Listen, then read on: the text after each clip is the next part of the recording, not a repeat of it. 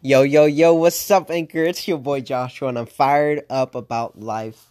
Welcome to another episode of It's Just Mindset. Guys, this subject today is freaking insane in the membrane, alright? It is very, very transformational. I'm so excited to share it with y'all because I've been seeing amazing results in just 4 days, and it's counting. It's just, yo. But, firstly, I just got to thank y'all for tuning in. Just to jump right into this subject.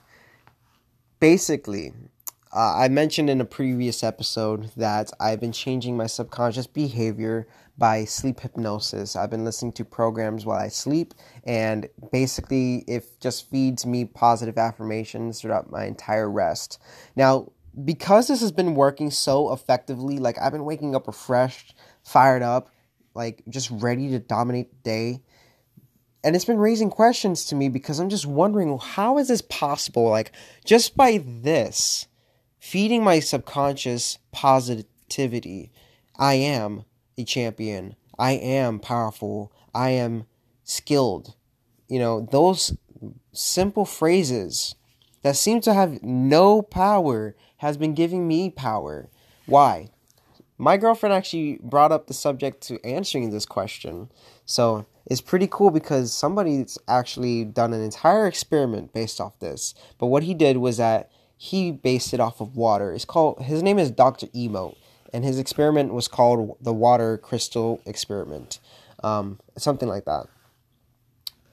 Now, what he did was that he exposed different glasses of water to different forms of music and words, and a number of other things too. But one of the things that he exposed one cup of water, let's say, is "I love you." He would freeze it and then study the crystal, study the shard of glass or ice, I should say, and it would form beautiful structures in the water. "I love you" is like a freaking snowflake. It's gorgeous, and it's just like, wow, that's so crazy. So he would show things like "I love you," "thank you," and it would make different snowflakes based off what was fed into it. He discovered that water has memory, and it's so crazy because we are made up of over 70% water. It just makes sense that whenever we speak to our personal water, our self-talk, it affects us. So, feeding your body positive affirmations is feeding it positivity and therefore changing the structure of your being. Kind of crazy, but it's true. You just look it up. There's no way that it's not true.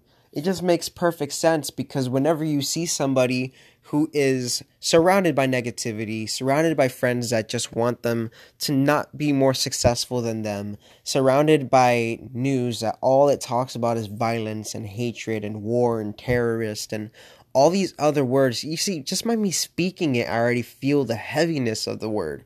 So, but when you say love, family, and you're surrounded by positive, powerful people, just that language alone has so much to do with how you view yourself and how you effectively impact other people, whether that's through positivity or negativity. It's all based off the same thing. So it's been insane for me to see this personally in such a short amount of time because when Dr. Emo also exposed the water to things like war, like hatred, the structure wouldn't be cemetery at all.